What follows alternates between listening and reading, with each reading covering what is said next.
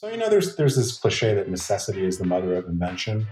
And I think, I wrote an article the other day where I said, well, maybe desperation is the father of invention. But, I think whether it's through desperation or just being highly responsive and agile to shifting situations, a bunch of retailers are making things happen.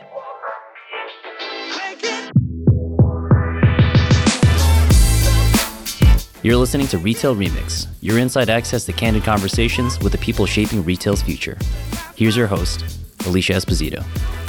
Hey everyone, and welcome to the latest episode of Retail Remix. I'm Alicia Esposito, and I'm recording today from my at-home studio in New Jersey. We're all still dealing with the new reality surrounding COVID-19, so I hope you're all safe and well. Of course, there are a lot of significant changes and trends that are happening right now in our industry. So I wanted to take the time to sit down with Steve Dennis, who is the founder and president of Sageberry Consulting. He's been doing a lot of writing, a lot of researching around these new realities, but also a lot of the disruption and innovation that's been happening in the industry for quite some time now. He's a regular contributor to Forbes, and he now has a new book called Remarkable Retail, where he shares some key ingredients to success.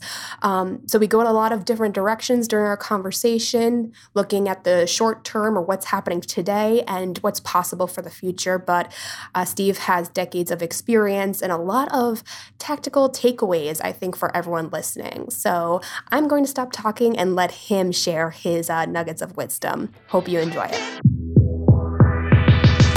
So Steve, thanks so much for taking the time out. Absolutely. Thanks for having me. So we're recording this conversation officially the 1st of April. March was a very long month. And of course, we're navigating this new reality, not just as individuals, but as business owners, business executives. You, of course, are keeping a constant pulse on what's happening with COVID-19, the implications for retailers specifically. So I thought that'd be an appropriate place to start out. What's your take on where we stand today, possible shifts or changes, and how this may trickle down into the months to come? I know there are still a lot of uncertainties, but what are you currently seeing? Sure. Well, yeah, I think we're really in unprecedented times. I think, unfortunately, from a big picture standpoint, I think things are likely to get worse before they get better. As we sit here on April 1st, I think it's hard to know how much longer the depth of the economic impact and obviously the human impact is going to be.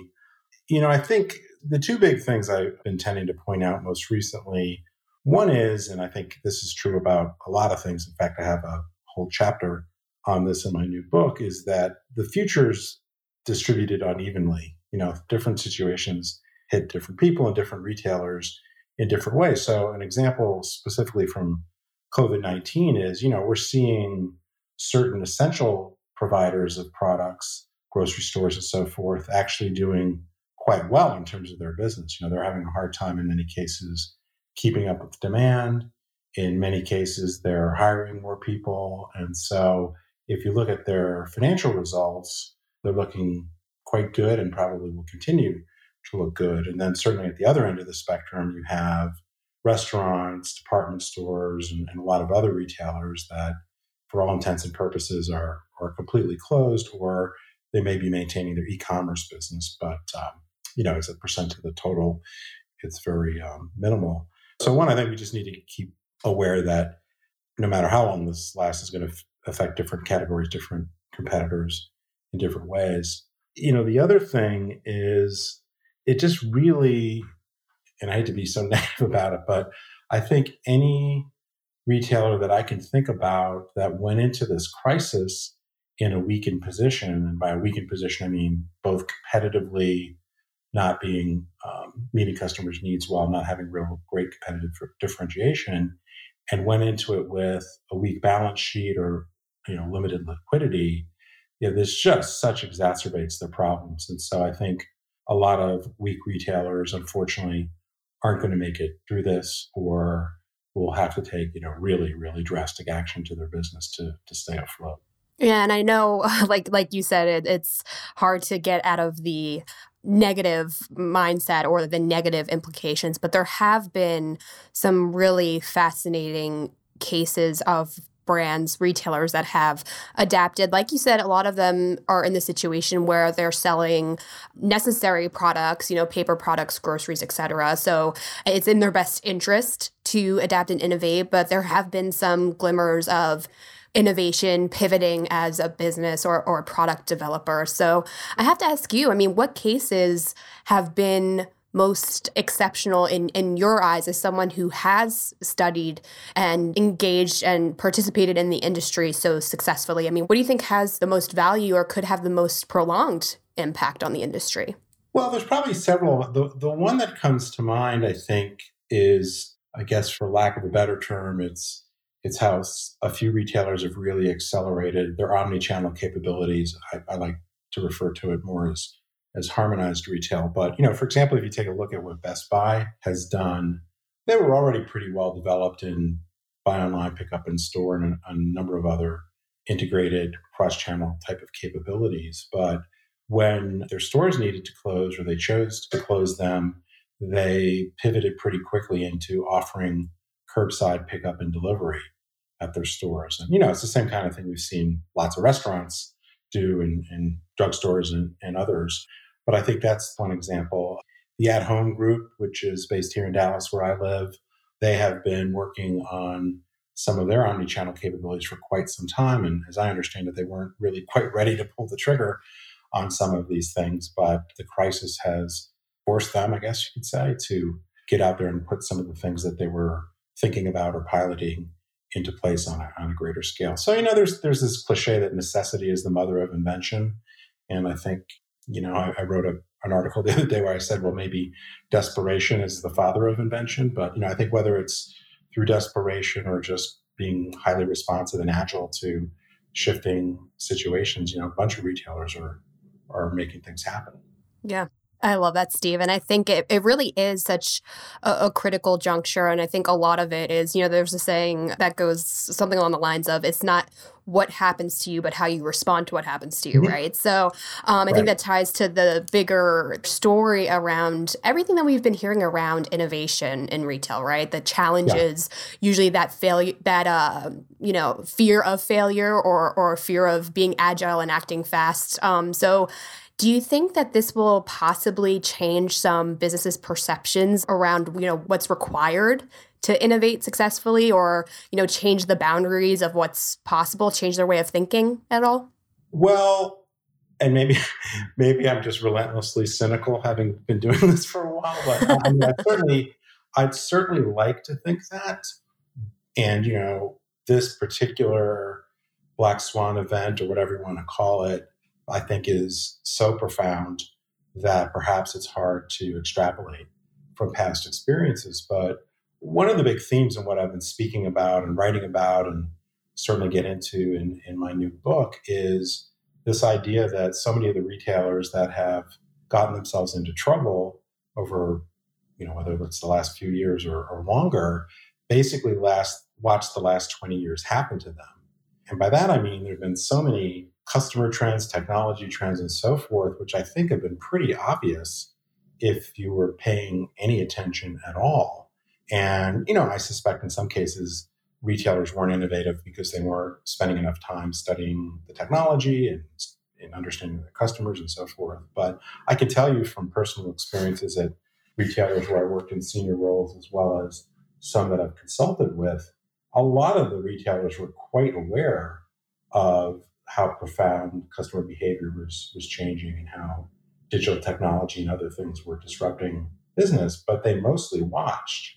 And to your point, I think in many cases that is, a cultural thing, that they're fearful of change.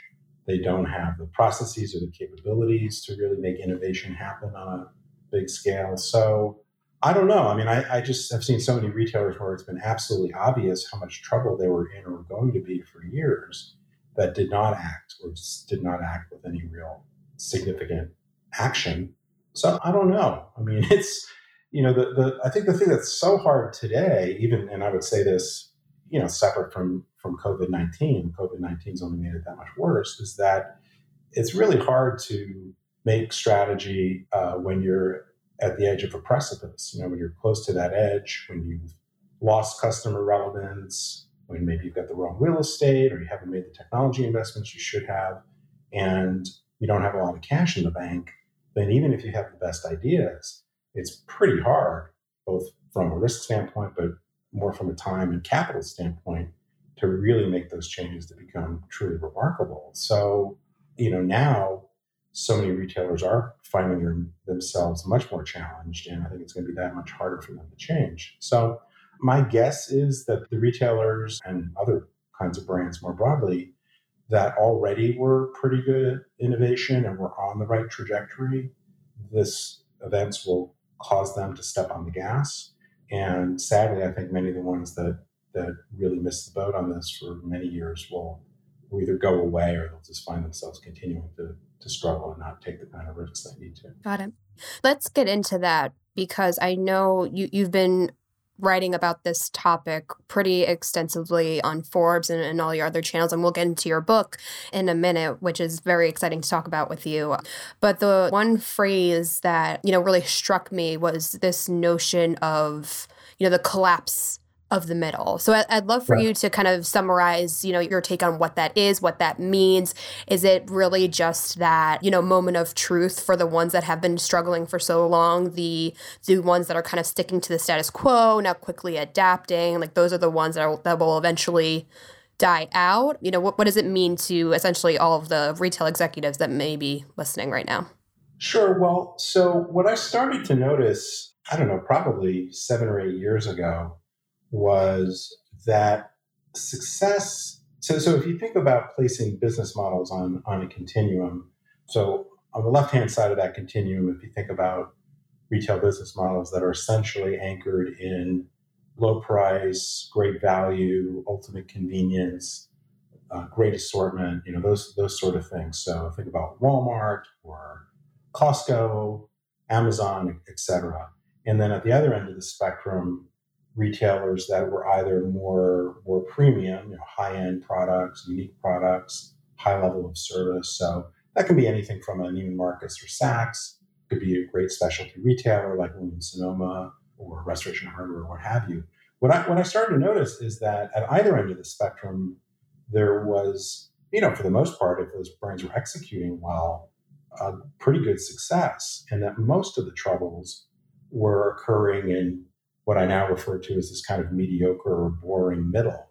These brands that were neither the best value or the most convenient, have the best assortment, et cetera, nor were they differentiated on more experiential elements or unique product. So that's everywhere, sort of the usual suspects of Sears, JCPenney, Macy's, Toys R Us, et cetera. So I started to notice this phenomenon, and I started to refer to this as retail's great bifurcation, that, there were the real haves and have-nots, and it was becoming pretty clear where you needed to play if you had any chance. And then I just continued to see that accelerate. And then a few years ago, Deloitte did a study on this, which I worked with them a little bit on, which really provided more data to support that this phenomenon was going on.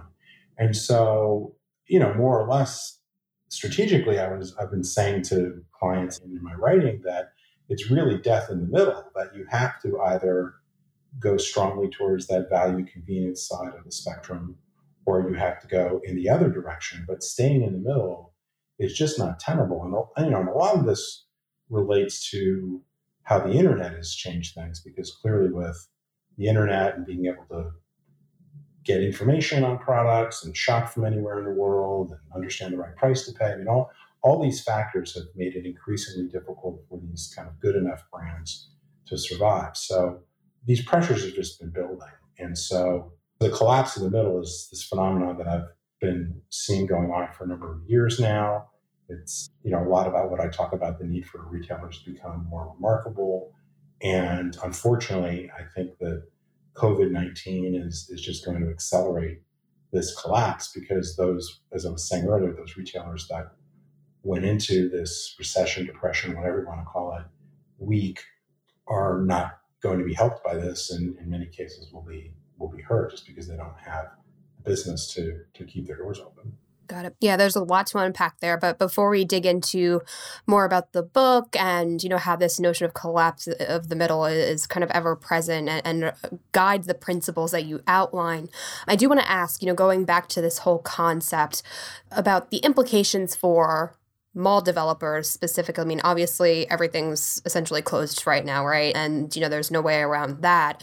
But because so many of these malls do include a lot of these retailers that are in the middle, what are the implications? What's the domino effect that we may be seeing as a result of the mall experience? Because we've been seeing a lot around, it's going to be more community driven, more experiential, right. A lot around that. But I mean, what's your take around, it could be near term or long term. I mean, where do you think the mall space is really headed? So as you probably know, the regional malls have been in pretty steady, albeit relatively slow decline for a long time. I worked back at Sears many, many years ago. And even in about 2002, 2003, it was pretty obvious that most of the mall anchors were struggling. And therefore, many of these malls that were reliant on these moderate department stores were likely to face problems. So it's been a pretty slow decline. It's been accelerated. A lot of people like to blame Amazon, but it's actually mostly been accelerated by off-price retailers and dollar stores and more discount side of things. But really what you see in the regional malls is there are probably a couple hundred that, at least going into this year, were doing quite well. And then the rest of them, for the most part, were anywhere from in deep trouble to, at best, mediocre. So much like I think the middle of the retailer world will collapse, the COVID-19 experience will only accelerate a trend to those kind of second tier and third tier malls, either going out of business or being massively repurposed. Now, we're already seeing a lot of that repurposing going on. In some cases, the whole mall is being bulldozed and being turned into mixed use development or what have you. In other cases, seeing pretty aggressively re-tenanting, if that's a word, where, as you point out, health clubs, entertainment, and so forth are brought in. So I think all those trends will continue. I think the hard thing to know beyond the bulk of the impact of COVID-19 is how profoundly will consumer behavior change? Will we just kind of go back to the trend that these long-term trends we've seen for 2 decades plus? Or will consumers fundamentally be less inclined to shop in physical stores, to go to big gathering places like regional malls? I mean, that's a really hard thing to ascertain at this point. But certainly, if there were a profound shift in the way customers think about being out in physical space, that could make the troubles that already exist that much more problematic. But I'm not sure. I mean, I think this is such a different kind of experience. I've done a lot of customer research over the years. Customers say a lot of things in the middle of a crisis and then often don't do those things longer term. I mean, we certainly saw that post 9/11, post financial crisis, but this is a different beast for sure. Yeah, no, that's a great point. And it will be interesting to see how the consumer side evolves. I mean, obviously, we're seeing that pivot to e-commerce, obviously. And as a result, a lot of time and attention being put into not just the e-commerce experience, but getting those marketing and advertising dollars reallocated. So definitely there's a whole other conversation there. But I do want to get into the book because, again, I think a lot of these topics are really connected to a lot of the work you've been doing, a lot of the consulting, the lectures you've been giving. So this podcast will be out, I think, right after your book comes out. So, it's a really exciting time for you. The book will be released April 14th. So have to ask, I mean, again, just given your rich history in retail, a lot of conversations you've likely had, what was your key inspiration for writing this book? Was it based on any overarching conversations that you've had, any key challenges that kept bubbling up in your work that helped drive this? Well, there were a few things that motivated me. I mean, at one level, I have been wanting to write a book for a while. I don't know if it's sort of a bucket list thing or, some people say they have a book in them and they just need to get it out. And I do a lot of writing, and so I enjoy it. But I really struggled for a bunch of years to get a handle on what I wanted to write about. And I had a few false starts. But I feel like about 3 years ago or so, a few things started to coalesce. One is I thought there were some false narratives that were developing that I did try to address in my Forbes writing and keynotes and whatnot. But for an example, I think this talk that physical retail was going to go away, I think was just nonsensical. I think that a lot of the hyper focus on e-commerce versus brick and mortar as if they're separate things was not consistent with my experience, and I did not think was a helpful way to think about it. And there were a few others. And so I started to really develop my ideas around that. I started to speak about it a little bit more. And then, I don't know, about 2 years ago, I felt like the narrative of the book started to come together. I was working on this framework that I call the 8 Essentials of Remarkable Retail, which I've been playing around with for a while. And then I started to write about it, and I started to speak about it, and I started to talk with colleagues about it. And it all just started to gel. So then it was just a matter of sitting down and actually writing the darn thing. But, it just felt like it was coming together. I wanted to get it out. I think the other, I guess, more practical thing is, there are only so many people I can reach through consulting work or workshops or speeches. And so I think there were a lot of lessons, or I hope there were a lot of lessons in the book for smaller retailers that don't necessarily have the ability to hire a consultant or bring the staff on or go to all sorts of conferences, even if we're having conferences these days. And so to me, that was more just something I wanted to leave for the world, so to speak. It's hard to say that without sounding sort of grandiose, but I felt like hopefully if my ideas could be helpful to more people, that a book was a great way of getting them out there. Well, that's great. And I think as a writer, just sitting down and writing the darn thing, I definitely empathize with that. But sounds a little easier than it actually is, right? Well, let's dig into those 8 essential strategies, because I love the notion of giving readers not just the stories, right, behind your work, your conversations, your experiences, but also just something practical to take away and apply to their business, right? Like that's where the gold nugget of value is, I feel like. So what was your process for, uncovering what those 8 strategies were?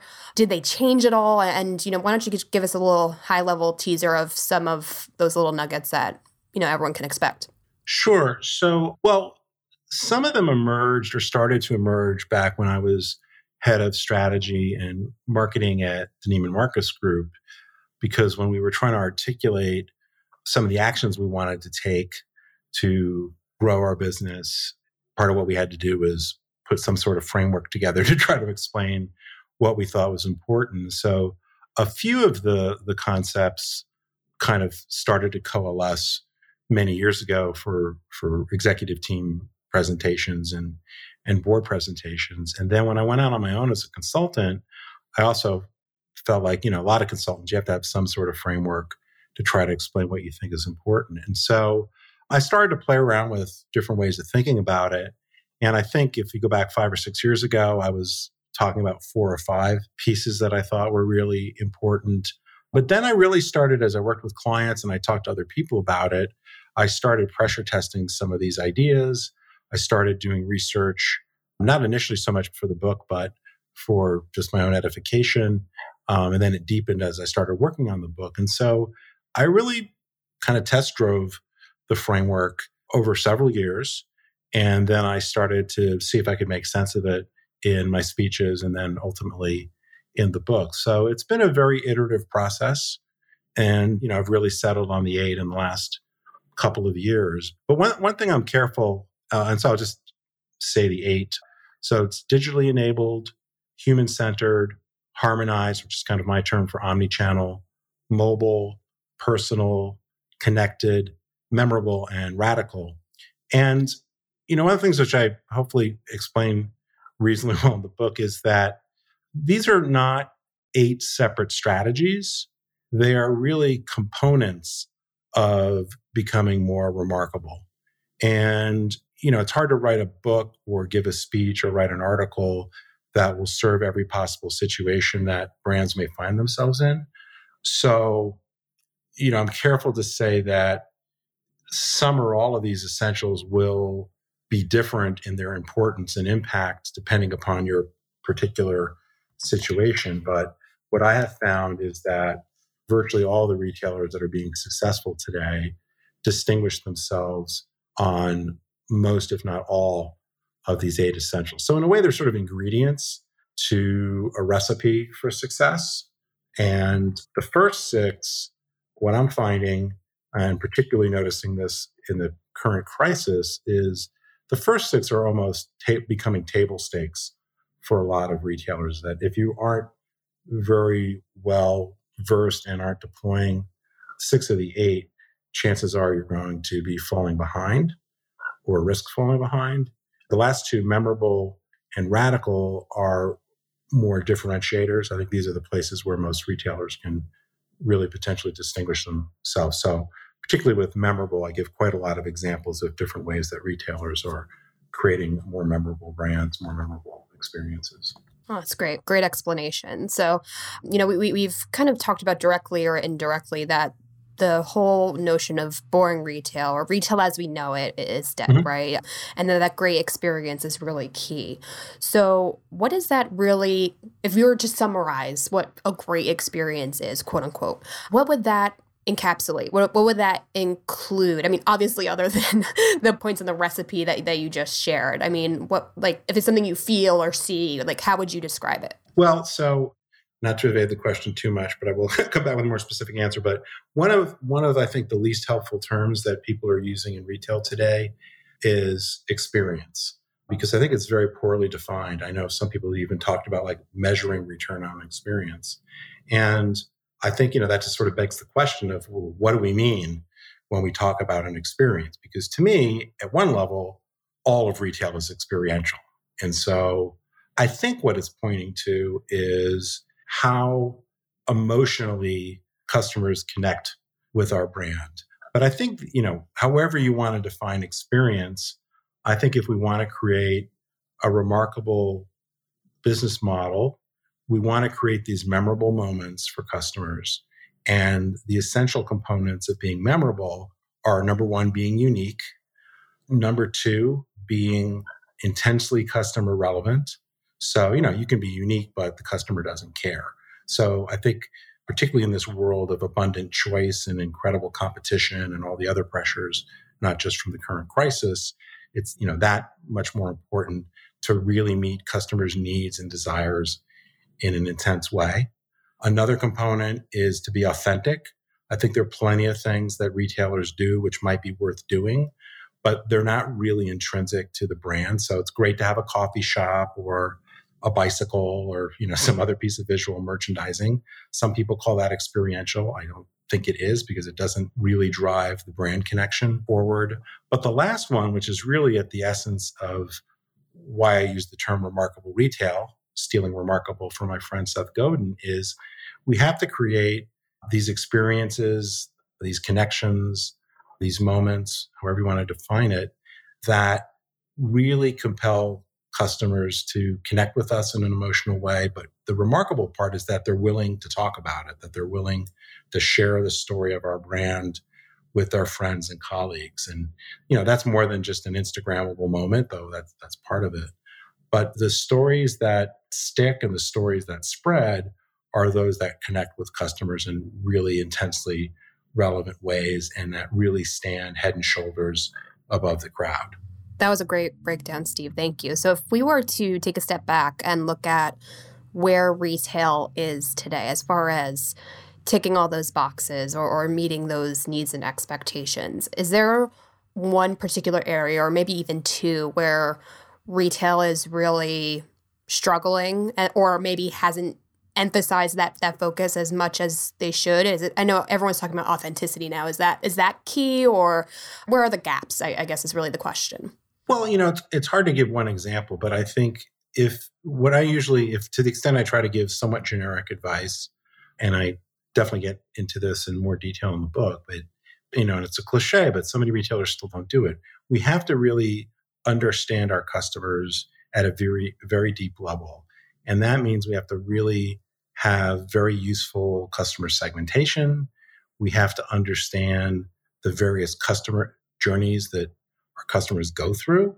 And we have to figure out how to not only reduce the pain points or friction points, or I call them discordant notes, but where do we amplify the wow in that customer journey? So that's going to be really different depending on what sort of retailer you are. Amazon Go is a wow and memorable because it's so ultra frictionless. They've taken, for people that are familiar with the cashierless checkout, they've designed a business model and used this technology that allow people to get in and out of the store extremely quickly, but it's also the particular merchandise selection and location and so forth that makes it remarkable. For other retailers like, say, Restoration Hardware with their gallery stores, what's remarkable there is the size of the store, the ambiance, the great unique product, the way you can be aspirational and picture yourself bringing those designs to your home. So it's going to be quite different depending upon the sort of retailer you are. But I think the way you unearth those opportunities is to understand your customers better than the competition, understand what's really going to be intensely relevant and a real wow experience for them, and then focus your energies there. But, I think the underlying problem for so many retailers is, they play it too safe. They don't do the customer work they need to. They're afraid to experiment. They're afraid to put the money and the effort behind some of those things. And they just, they're kind of caught in this cycle of incrementalism, I guess you could say, or what I call a slightly better version of mediocre, that they think, these little tweaks, adding the coffee bar or just painting the walls or doing a few other things when you're just fundamentally not very remarkable, that somehow that's going to make a difference. Interesting. I really like that distinction between the small tweaks versus the big picture change or the big picture thinking that's really required. Steve, this has been a really fantastic conversation. I've loved learning more about, your process, the work that you've done and how that has boiled down into your new book. Again, congratulations. Before I let you go, we try to do a little speed round with our guests just to get those gut reactions, gut responses around some personal questions. Would you be down? Sure. Excellent. So first question, which retailer, and you can only pick one, do you think is truly remarkable? I think there are quite a few. I think if I had to pick a bigger one, I think I'd pick Nike right now, just as a big brand that's, I think, executing a lot of innovation in a lot of different ways. Great. Good choice. Best store you've been in over the past year? Well, I don't know if it's the best. I'd say it's probably the most fun, which is a concept called Camp, which is only in a couple cities right now, New York and Dallas. A toy store, I guess, but a toy store done in a really different way. Great. What tech do you think will rise to the top in 2020? And by rise to the top, I mean retailers actually embracing, getting a lot of value out of. Well, I think there's already a lot of momentum, but I would probably say, I'm not sure how to best encapsulate it, but it's physical store and website integration. So buy online, pick up in store, buy online, return in store, that sort of technology, which I think, is also being put in place now, as we talked about earlier with curbside pickup. I think just not only responding to the current crisis, but I think more and more retailers are realizing that the store can be a real asset if it's well integrated with digital channels.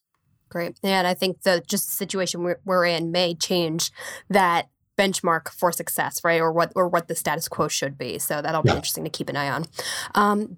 The direct-to-consumer DTC market, is it here to stay? Will it fizzle out? What do you think is going to happen there? Well, I tend to, you can tell me if this is where your question is going. I tend to break D2C into two different camps. The more traditional D2C, which would be, has become more vendors going direct to consumer through their own stores and through emphasizing e-commerce. So that's a lot of the luxury brands. That's Nike, as I mentioned earlier, Canada Goose, there's a whole Columbia, whole host of those. And then the newer sort of so-called disruptor, digitally native vertical brands. I think in the case of the vendors, I think that is absolutely going to continue. I think it's harder and harder for retail partners to add value in their physical stores, and there's going to be continued consolidation there. And it's just really in the interest of, whether it's a high-end luxury brand or it's Columbia, Patagonia, Nike, you name it, to have that direct relationship with the consumer, which, they now can do, basically enabled by the internet and e-commerce, and as well as their own stores. I think among the digitally native vertical brands, I've been fairly skeptical of most of these brands for a while, and have written quite a lot about it. And I bring this out in my book. I think that, and it's largely because many of these businesses really aren't that scalable, either the size of the market and or the cost of going to market. And I think I've been predicting, I've started to predict that we'll see a big shakeout among these disruptor digitally native vertical brands. And I think the COVID-19 scenario is only going to accelerate that, both because of the decrease in demand, but also I think it's going to be very difficult for some of these brands that need to raise a bunch of capital to actually make that happen, or raise the amount of capital they need to. Yeah, that'll be interesting to watch. Great. Well, Steve, you've topped the list of many top influencers to follow, but I have to ask you, which retail influencers do you love to follow? Well, quite a lot. And two folks I'll mention that aren't retail influencers per se are Seth Godin and Scott Galloway.